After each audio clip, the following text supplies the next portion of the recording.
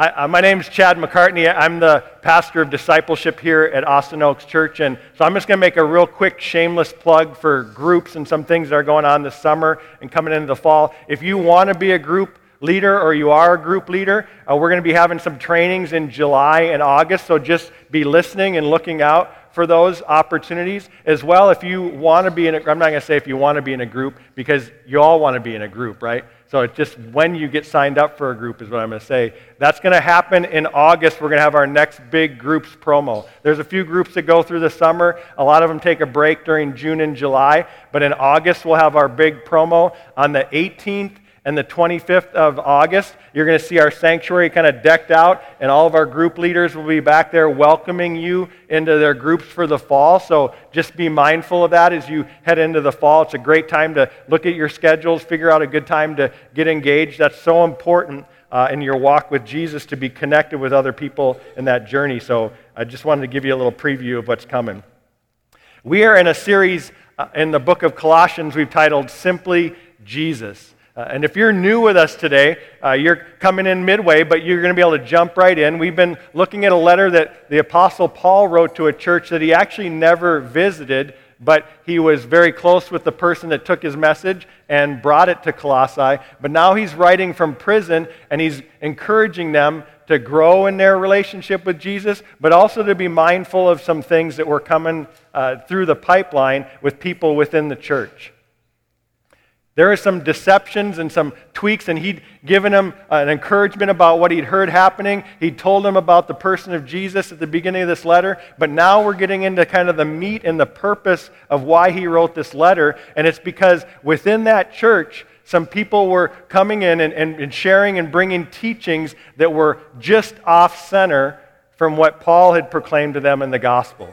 Some things that were deceiving people and adding to Jesus. It wasn't just Jesus, it was Jesus plus some of these other things and adding these things on there. And so Paul was very concerned about them as a young church getting off track with these things. And here's the thing, it wasn't like they were bringing crazy ideas from way out in left field. Sometimes I think we get all worked up as a church about those crazy ideas that are way out there. And how often do you see someone just go from being somewhat grounded in their faith to just way off the deep end of some wild, crazy thing? Usually it's just a tweak or a little add-on or something like that that kind of nudges them off. And those things float around in the church and cause division, they cause challenge, and they cause turmoil. And Paul was very concerned about that. And so he penned these words that we're going to look at today. And this is just the beginning of a few weeks where he's going to address several of those. So if you have your Bibles with you, we're in Colossians chapter 2. We're going to be reading through verses 8 through 10 today. They'll come up on the screen if you don't have a Bible with you. But here's what Paul's doing. Let me give you kind of a framework to hang this in this morning. Okay, Paul is first going to address them. He's going to give them a warning about deception. Okay, so that's the first thing we're going to see out of the gates is Paul's warning them, hey, there's some deceptions that are going on. I'm hearing about these things. I've heard of what these people are teaching. I'm warning you about them. And they're within the church. Deceptions are coming right there amongst the people. The second thing he's going to do is he's going to give them the basis of those deceptions. What are those deceptions kind of based on? Where are they coming from so that they're aware of them when they come? And then the last thing he's going to give them is a solution to avoid those deceptions. Okay, so a warning for these deceptions, the basis of them, where are they coming from, and a solution to navigate through them. So if you have your Bible open, let's look at Colossians chapter 2, verses 8 through 10. We'll read through it, and then we'll break down those three things and see them right here in front of us. Paul starts with the warning. He says, be careful that no one takes you captive through philosophy and empty deceit, based on human tradition, based on the elements of the world rather than Christ.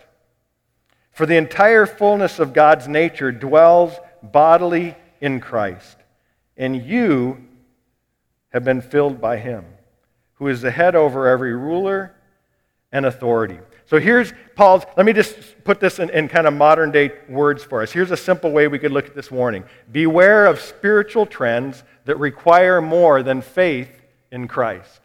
Beware of spiritual trends that require more than faith in Christ. That's what these really were. They weren't trying to remove Christ. They weren't trying to eliminate Christ. They were just kind of lowering him or minimizing him or making additions to him. And even today, even though some of the things that they are challenged with may be different than what we'll look at some of those in a minute, the fact is, this is the root of what we have to watch for as Christians. Anything that wants to add to faith in Christ is a deception.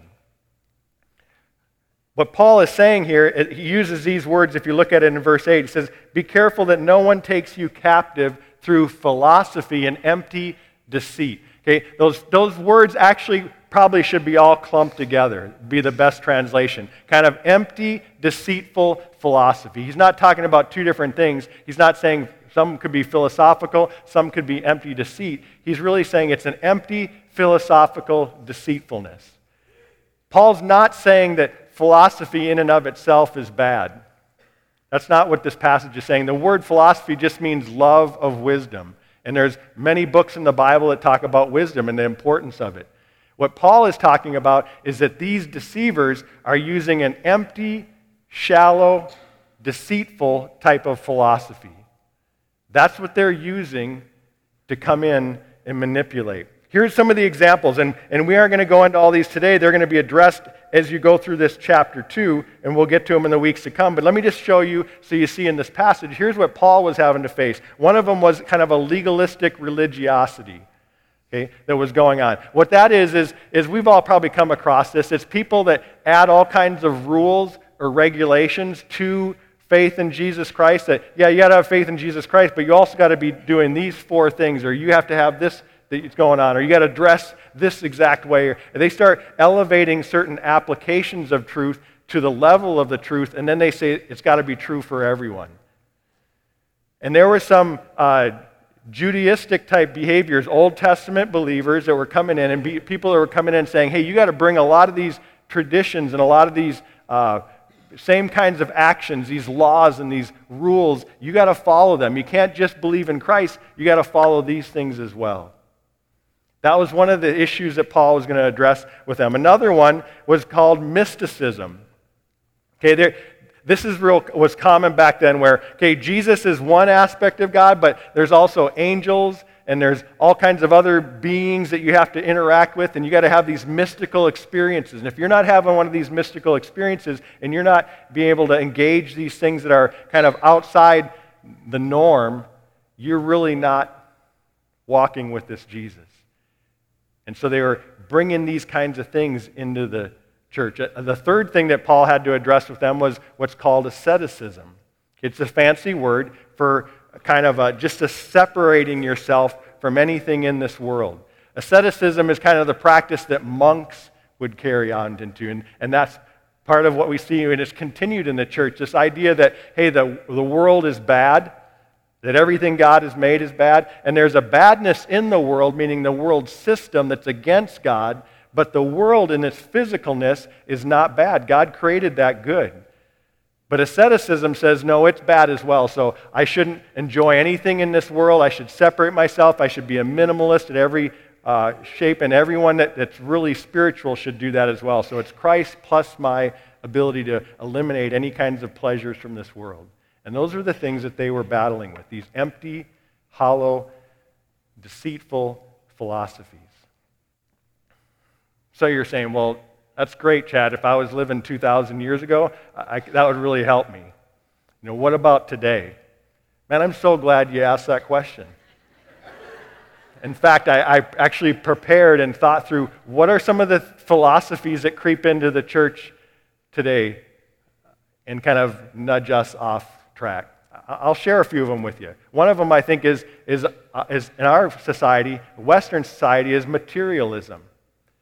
This idea that we define ourselves by what we possess and what we have. And that's true in the world a lot, but it's crept into the church as well. And we tend to think that the more stuff you have, the more blessed you are by God. And if you're truly blessed, then you're going to have this stuff.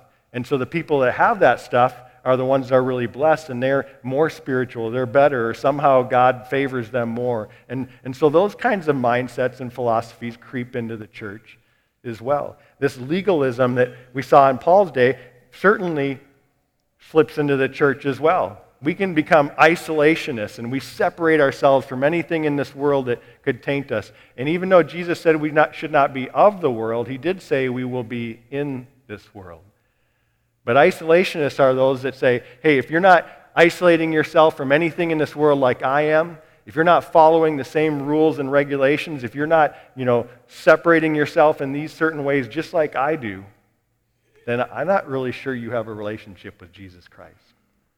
It's Jesus plus that kind of religiosity that so commonly creeps into the church, especially the longer we're believers. One of the things I've noticed, and I noticed this in myself, I went through this journey as well. It's kind of like the freshman to senior high school journey, right? When you're a freshman, you think you're bigger stuff than you really are. But when you get to be a senior, you go, man, those freshmen, they're way smaller than like when we were there, right? You like raise the bar up as you go up and get bigger. You raise the bar up behind you. These freshmen, they can't do anything near like what we did when we were freshmen. The same thing happens in the church. When we came in, man, we were just content to get in the door, right? But then as you grow and you mature in the faith, what we do is we want to raise the standard for getting in. And we create all these extra rules and regulations. There's nothing necessarily wrong with those guidelines, but when they become a requirement in our relationship with Jesus Christ, we fall into these kinds of deceptive philosophies. How about spiritual intellectualism? That's a big one, I think, in our Western society. Is we have this mantra, I think, that says discipleship equals Bible study or knowledge. We equate those two. Instead of seeing that may be a step in the discipleship process, but what you know does not determine how much of a disciple you are. And so we got our categories and we got our types of theology and we got how we study the Bible and how much you should know and certain verses that you should be able to spit out or certain phrases that you should know. And until you know these things, until you do things the way I do them or have this kind of information, you're probably really not a follower of Jesus. It's spiritual intellectualism or experientialism. That's the opposite side of that. We kind of flip to the other end of, hey, it's all about these experiences I have. And it doesn't matter if I know anything or if they're accurate or not. If you haven't had these kinds of experiences, you're not seeing some of the things I'm seeing, then you may not really have a relationship with Jesus Christ. All of these are these empty, philosophical, hollow thoughts that often creep into the church and become part of our faith when they shouldn't be. Paul then says, what's the basis of them? Where do they come from? And two things we see in this passage about it. The first one is this: they may be based on human traditions. That's one of the things we can see is they can be based on human traditions. Some of the things can be things that have been passed down for a long time. And just because they've been around for a long time doesn't mean they're right. Doesn't mean they're truth. And Paul says in the verse 8 as well, he says, through philosophy and empty deceit based on human tradition. So these philosophies, these deceitful things can be based on things that are traditional. Have you ever heard this phrase? This often comes right along with this kind of deceit, is that's how we've always done it. You ever heard that? Worse yet, maybe you actually said it this morning before you came in, right? That's how we've always done it. That's a statement that often is based on tradition, that can creep in and be very deceitful. Just because something is handed down as tradition, it doesn't make it right. It just makes it tradition. And tradition isn't bad, but the moment we elevate tradition to the level of truth, we've followed and fallen into these empty deceits that Paul is talking about. Jesus said this in Matthew chapter 15, verses 2 and 3. He says, why do your disciples, so the Pharisees or the religious leaders were challenging Jesus, and they said, why do your disciples break the tradition of the elders? For they don't wash their hands when they eat, which the washing of hands was a symbolism of washing away the ways of the world before they sat down and ate. So that was a symbolic, had a great meaning behind it, but it was simply a tradition. And Jesus answered them like this in verse 3. He answered them, why do you break God's commandment because of your tradition? Meaning, the Pharisees were great at using tradition to avoid loving the people that God had sent them to love. And the greatest commandment is to love the Lord your God with all your heart, soul, mind, and strength, and to love your neighbor as yourself. But they had brought in traditions that weren't necessarily bad in and of themselves, but then they'd elevated them to the place of truth. It's Christ's law plus our traditions. And now suddenly, think about it, they're challenging Jesus and asking him why they're not obeying their traditions. I mean, it's just ironic, but the sad thing is we often do the exact same thing. Man-made traditions often operate to keep insiders in and outsiders out. Let me say that again. Man-made traditions often operate to keep insiders in and outsiders out.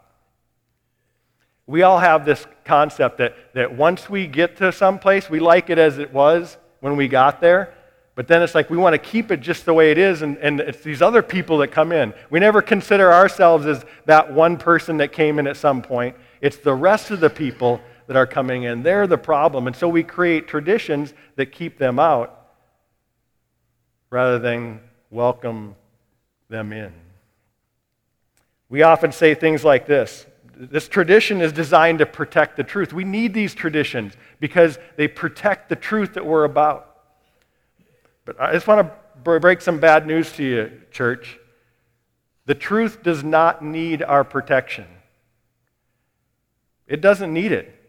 In fact, you're going to come, I'm going to go, you're going to go. We're all going to be gone for hundreds of years, and guess what's still going to be here? Say it with me. The truth. Yeah, it's survived every generation that's trying to ruin it up to this point. We don't need to protect the truth. Do you know what we need to do as a church? We need to proclaim the truth. But we're so busy trying to protect it as if it needs protection and that we somehow can protect it that we forgot to proclaim it. We forgot to let it loose. Because broken, lost people need to hear it, just like we did. But we're more concerned about our traditions than we are about truth. I love this quote by Charles Spurgeon about the Word of God, or truth, as we talk. He says, the Word of God is like a lion. You don't have to defend a lion. All you have to do is let the lion loose, and the lion will defend itself. Church, we have this truth.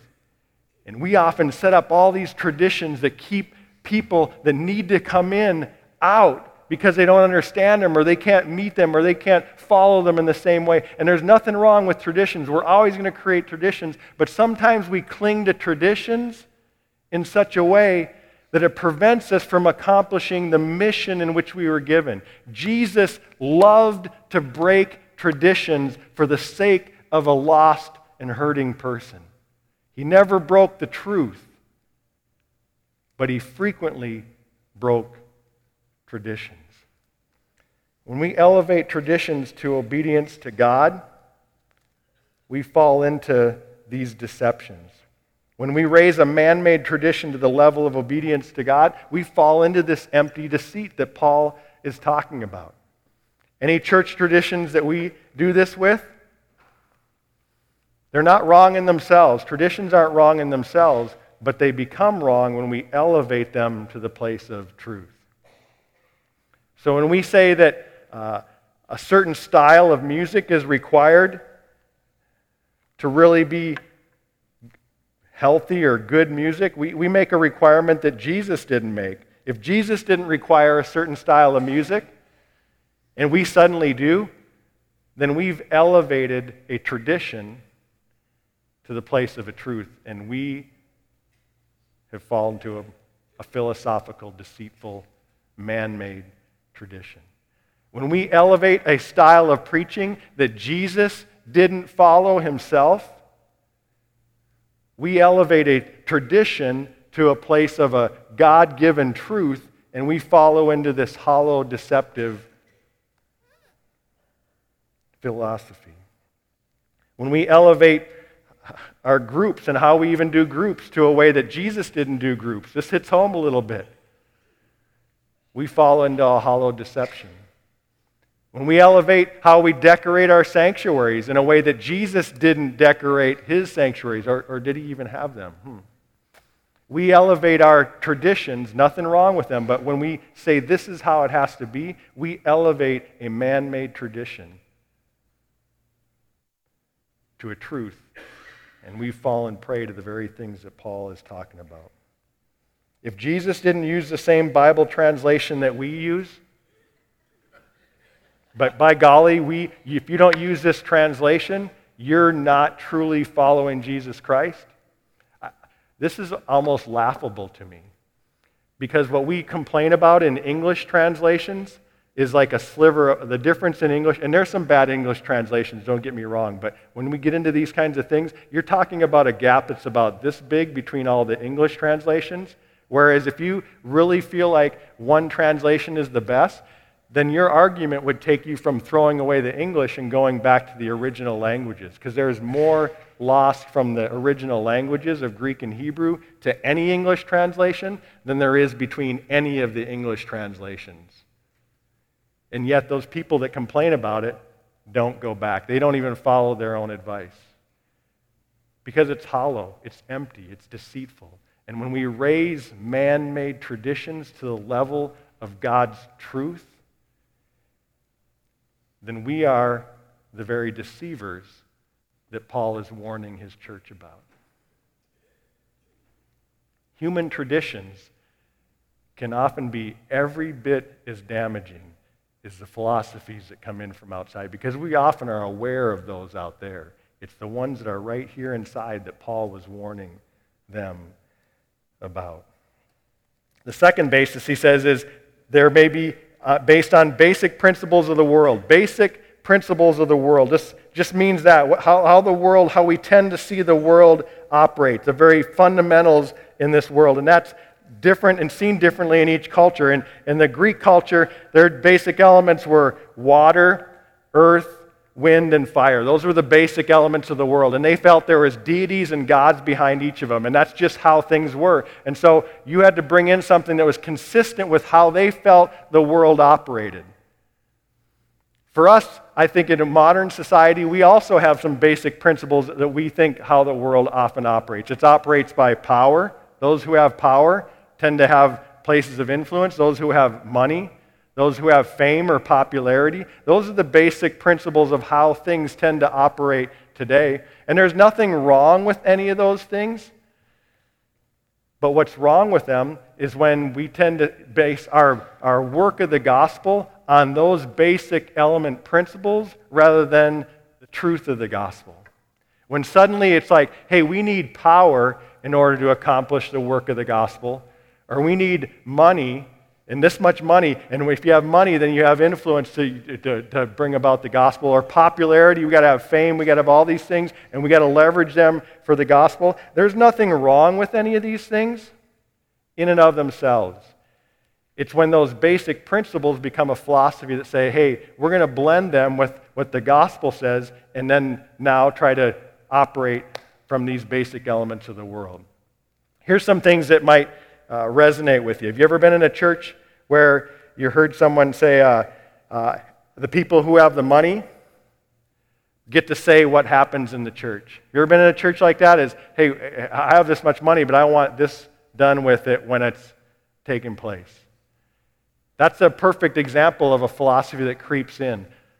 Instead of a process in the gospel that says godly, mature, humble men or women, people, the leaders come up through the truths of the gospel of what kind of character they have. That's who God is called to lead the church, not those that have money or don't have money. That's indiscriminate of who's in the church. We shouldn't see anyone any differently. You're not empowered because you have money. And yet oftentimes in churches, it's the people that have money that call the shots. And that's exactly how we allow these philosophies to come in. Here's another one talking about power or influence. Ever hear someone use this phrase? Do you know how long I've been a member here? So therefore we should. You ever heard that phrase? Hopefully you haven't used it, right? No one in I've heard there's churches around here where there's people that have used that, but I'm sure not here. Here's a great way to respond to someone that uses the longevity or power phrase is, have you ever heard how long Jesus has been the head of the church? It kind of trumps all of it. See, our power, our popularity, our influence, our longevity, that's not what determines the work of the gospel. We can all be attracted to the popular, charismatic personality of pastors and that popularity and bring that in and say, wow, yeah, I want to follow that. They're so fun to follow. They're so exciting. They're so inspirational. And there's nothing wrong with any of these things. Hear me out. But it's when those basic principles become the foundation of our philosophy that you have a problem. I'm challenged by this too. A lot of people just want to follow my ministry because of my drop-dead good looks. I'm just, you know what? I mean, I didn't make this happen. I just came out this way. Why are you laughing?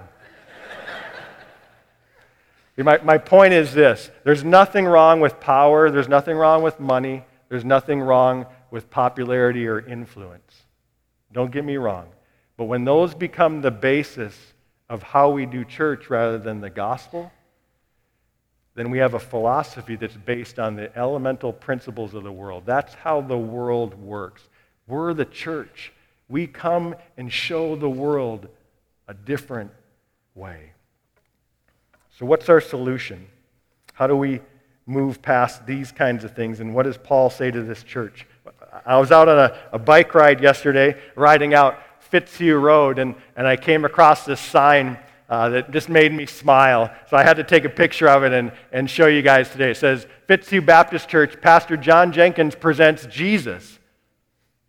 And I went, dang it, I've been trying to get him here all week long for this message because that was like the main point of my message, and he's already at Fitzhugh Baptist Church, so, I guess this is what you get. But I just had to chuckle. It's like he's presenting Jesus. I thought, shouldn't every single church in America across the world have that message on there? The problem is we're presenting everything but him. What I love about this passage is Paul doesn't try to combat it with other philosophies or other sneaky things. He comes right back to the person and work of Jesus Christ.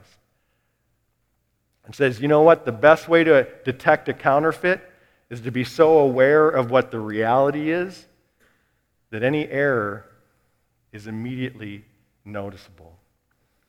My last point is my growing faith in Jesus Christ is fully sufficient. My growing faith in Jesus Christ is fully sufficient. Read with me verses 9 through 10 where Paul fleshes this out. He says this. He says, for the entire fullness of God, God's nature, dwells bodily in Christ. He doesn't say part of it or 50% of it or 80% of it. The entire fullness of God's nature dwells bodily in Christ. He is complete. He is perfect. He is everything. And you, he says, have been filled by him. Meaning you have what you need. It's not a half tank. It's not a quarter tank. It's not 3/4 tank. He fills you the moment you place your faith and trust in him as your Savior. You are complete in Christ. And he says, who is the head over every ruler and authority. Jesus is the head over every ruler and every authority. I love that truth. It says he is the fullness of God in bodily form. Jesus is the one who walked here on earth in bodily form, the fullness of God. You don't need a telescope. You don't need a microscope. You don't need a horoscope to see Jesus. He's right there for anyone and everyone to enjoy, to love, to learn from, to follow. And it says, I'm filled by him. I am filled by him. Jesus told his disciples in John 14:6, he says, I am the way and the truth. Meaning that truth is not a principle, truth is a person. I am the way, I am the truth, and I am the light. And no one comes to the Father except through me. It's Jesus. You don't need a certain socioeconomic class. You don't need a certain education level. You don't need a certain philosophical degree, a certain popularity, or be in a certain group. You need one person, and he is accessible to anyone when you want him. His name's Jesus. In so many ways, he broke from human religious traditions of his day. In fact, that was why he was so often resisted by the established religious leaders. They couldn't control him with their traditions. And that's what traditions often turn into, is ways to control people, and he would not be controlled. Jesus chose to show love and mercy to broken people rather than follow man-made traditions that often kept broken people from coming near to what they needed. He certainly broke from the basic principles of the world. He could have been the wealthiest person on earth. Have you ever thought of that? Jesus could have been the wealthiest person on earth, but he chose to live in poverty. He could have been the most powerful person. He could have put himself in the most powerful office in this world if he so chose, and used that power to leverage the message that he had. But instead, he often walked in obscurity. He never put himself in places of power. He chose to serve rather than be served. He could have used his power and ability to earn tremendous fame in the original Olympic Games. He was back there when the Olympics were coming. I mean, just think of how fast Jesus could have been. Think of how high he could have jumped in the high jump. Think of how far he could have thrown the javelin. He could have won every single event. We laugh at this, but he could have, just like that if he wanted to, and garnished all this fame. Think of the fame that we put on athletes and people in these positions, and he could have leveraged that for his ministry. He didn't. In fact, if you've read the Gospels, one of the strangest things you'll see over and over again in the Gospels for someone who's here to save the world is every time Jesus healed someone, he would often say to them, "Don't tell anyone what I did for you."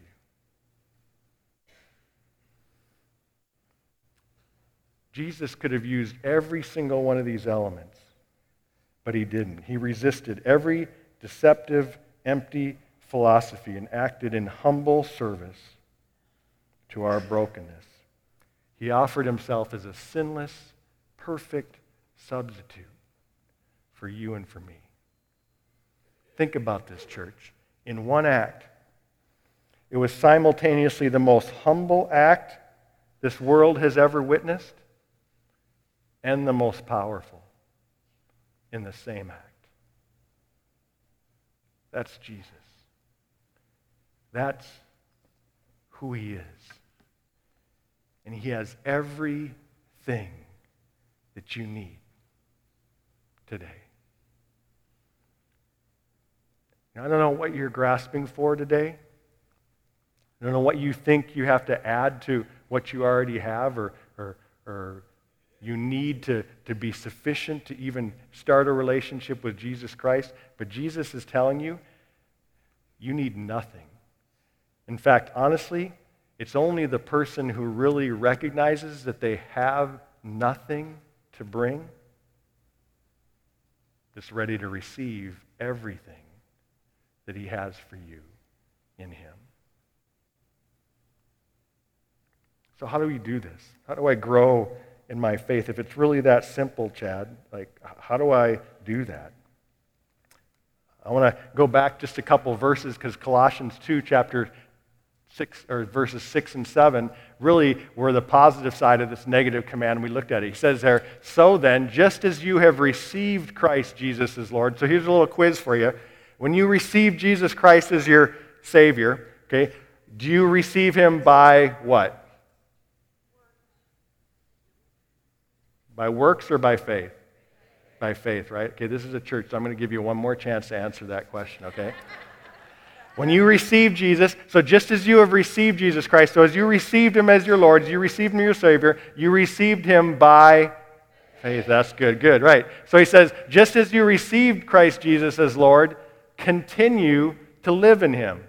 So how should we continue to live in him? By faith, right. Paul has multiple books in the Bible where he's addressing churches that say, hey, we received him by faith, but now you are continuing with works. And he said, you didn't receive him by works. Why would you continue in him by works? Now that's a whole other topic about where works fit in, but we're talking about our walk with Jesus and what we need to be in relationship with him. So how do I do that? Here's a great illustration I came across, is this. The moment I'm born as a baby, the moment you were born as a baby, you were complete. You had every body part that you needed to be fully human. Every body part. As you grow up, you don't add more body parts. Think, I think I'll grow my other arm out today. Maybe a second leg would be kind of nice. I think I'll grow that out, when I'm in my teens so I can get around a little bit better. No, you had everything that you needed. You were complete as a human. The only thing you lacked or needed was nourishment to grow and mature as a human. That's much like our faith. When you're born in faith, you have everything in Jesus. You are full in him. But now you need to be nourished. You need to grow. You need to feed yourself. And how do you do that? I just want to give you 3 real quick things that we're going to close out on that I think will help with that. The first is simply this. You need to know him. You need to know him. If you're going to trust him, if you're going to follow him, if you're going to grow in your faith in him, you got to know who it is that you're trusting in. Right? You don't often trust in people that you've never met before. So if you want to keep Jesus at the center, you need to know him. And you know him through his word. The word became flesh, Jesus, and dwelt among us. These words are not just truths that we're to follow, they point us to a person. That's why it's so important we see that these truths embody the very person of Jesus Christ. He is the fulfillment of all of them for you and for me. Paul said it very well in Romans chapter 10 when he said, faith comes through hearing the message of Christ. You want to grow your faith, you want to be nourished, then you got to hear his truth. That's why gathering like this is so important. When you come and you hear his word expounded, don't you just feel it in your heart? Don't you feel your faith being strengthened? Don't you find your love for Jesus being deepened as you see pictures of him, as you hear him talked about, as you understand who he is and what he's done for you? It stirs your heart. And you want to know him more. Church, this isn't rocket science. It's not easy, but it's certainly not complicated. Know him. Take some time. Get to know him. Trust me. It's better than any person you will ever meet in this earth. We've all been let down by people. He'll never let you down. He'll always tell you the truth, even when it hurts. Man, there's things I read in here, I think, I wish I could rip that page out. Maybe I can just skip over that. Every single time I open this book, he opens my heart. And no one knows me like he does. It's scary sometimes. I'm thinking, come on, God, give me a break. I mean, there's so much stuff you got to work on here. But the fact is, I know he knows me, and I know he has my best. You got to get to know him. Secondly, trust him. Trust him. Proverbs says it like this, trust in the Lord with all your heart. Lean not on your own understanding. In all of your ways acknowledge him, and he will direct your path. Faith is not about having more faith. It's about taking your faith, the little bit you've put in him already, and it's applying it to different areas in his life. When you understand that he's sovereign over all things, you begin to have faith that he's got control of what's happening in your life. When you realize that you don't have to worry and that He's caring for you in little ways, and that your faith sees that part of Him. Wow, you care about the birds of the air and the grass of the field, God, and you care about me even more. Your faith starts to grow in that area because you see another aspect of Him. And you begin to trust Him. You get to know Him, and you take a step. All right, God, I'm going to trust you. I'm going to trust you in this and see if you're trustworthy. And that's the last step. Obey Him. Obey Him in love and in lordship. He loves you, and He is your Lord. Jesus said in Matthew 7, anyone who hears my words and obeys them is like a man who builds his house on the rock. Build your house on a rock. Know Him, trust Him, obey Him. It's about Him, and you are filled with Him. Let's pray. Father God, thank you for these truths. Thank you for a gentle, if not direct reminder of how easily deceived we often are, Lord. We're so prone to wander from the basics, even though they're not that basic. The fullness of Christ and the completeness of who He is would take 1,000,000 lifetimes for us to fully exhaust. So Lord, let us spend this lifetime getting to know You, trusting You more, obeying You more. Who else is more worthy of our affection? Who else has accomplished what You have accomplished on our behalf? Who else was willing to suffer and die when You should have been worshipped and exalted even in Your first coming? Who else? Who are we going to put in Your place that could possibly come close to doing what You've done? There's no one. No one else is worthy. So Jesus, we worship You. We trust You. We love You. We obey You.